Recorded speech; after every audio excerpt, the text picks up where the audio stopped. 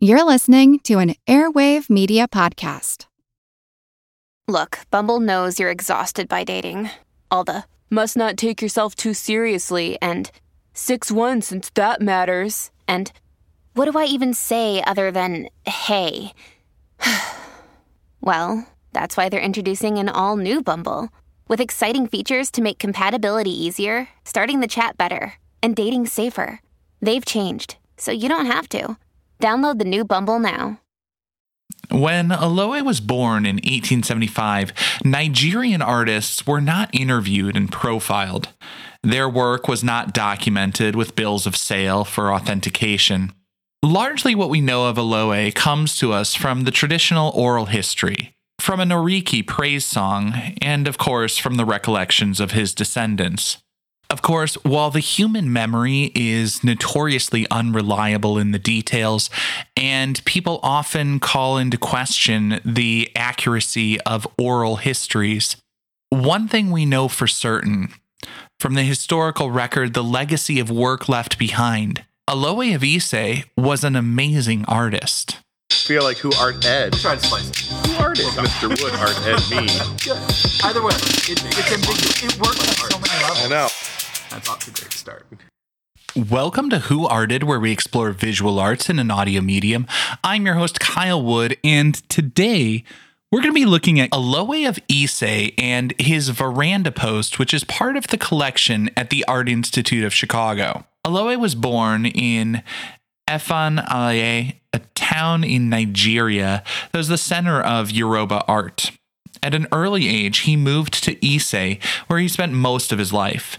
He served as a court messenger for the king. We don't know exactly when or where he developed his wood carving skills. His family said he was largely self-taught, though some say that when his talent was noticed, he likely would have served as an apprentice under a master carver to learn the traditional Yoruba canon and hone his skills. Eventually, he became a master carver himself and opened his own workshop. The bulk of Olowe's carvings seem to have been both decorative and functional artworks for the Yoruba kings and prominent families. One of his celebrated works, for example, is the veranda post that sits in the collection at the Art Institute of Chicago. In that piece, we see the elongated neck and oval faces that were part of his signature style. Traditional Yoruba artists used scale and proportion to indicate hierarchy. The more important a figure, the larger they were within the composition. The status of the king's senior wife is shown by her size, while the king is seated central to the post. His crown is eye level to the viewer, and the king sits with his feet up above the ground, signifying his transcendent nature.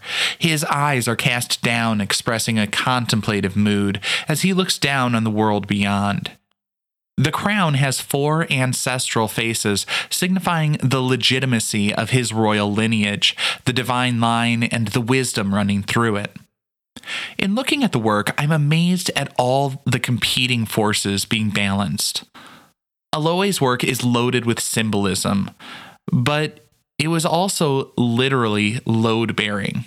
The veranda posts were structural supports, and he needed to be mindful of the function as he created the forms.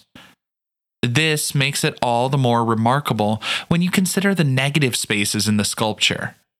While most artists would carve a relief sculpture showing some portion of the figure raised on the surface, Olowe would carve all the way around each figure, bringing several figures out of the single piece of hard wood, each fully articulated and distinct, and yet tied together in one functional work of art.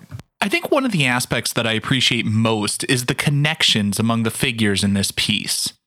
They're obviously literally connected, as the wooden figures are carved from a single post to form a structural support, but there's also a sense of community. The importance of the head wife is suggested by her size in the piece. Her eyes are bulging in an indication of her connection with the spirits. Female figures would often be depicted with bulging eyes as a sign of spiritual inhabitants. Her connection to the ancestors made her an important figure and a powerful advisor to the king. She's towering over him, hands on the back of his chair, and the chair is resting against her waist. Now, the king is seated at what would be eye level with people gathered on the veranda. At the base of the post, below the king, there were 3 smaller figures. One of them broke off, but there are still 2 remaining. One is a flute player representing a trickster god, and the second is a female figure that I have seen described as a, quote, junior wife. I think the best description that I've heard of this piece as a whole, though, came from Laura Allison of the Art Institute of Chicago, who explained that this piece is about community. The way that people have to connect with one another and serve each other so that the kingdom can be successful and productive. Her description really made me think about how the arts function in a community. We often categorize art in different ways. A piece like Olowe's veranda post could easily be displayed in a museum as an artifact rather than a piece of fine art. We often overlook functional objects, and few of us know the names of industrial designers, but their work makes our world.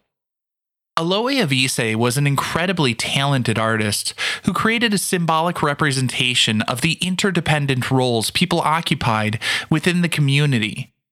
But seeing such an elaborately crafted functional object reminds me that everything we interact with, from the chair you sit on to the software on your favorite podcast app, where, just as an aside, you should be following Who Arted and making sure to leave a 5-star rating or review. But all of these things, the physical furniture, the homes we live in, the buildings we work in, the devices we work with, it all had to be designed and developed by someone, or rather numerous people, contributing different pieces. I would encourage you to take time to be mindful of all the things that you have and appreciate the creativity and craftsmanship, the hard work that goes into every little thing holding it all together. This concludes this week's episode of Who Arted, part of the Airwave Media Podcast Network.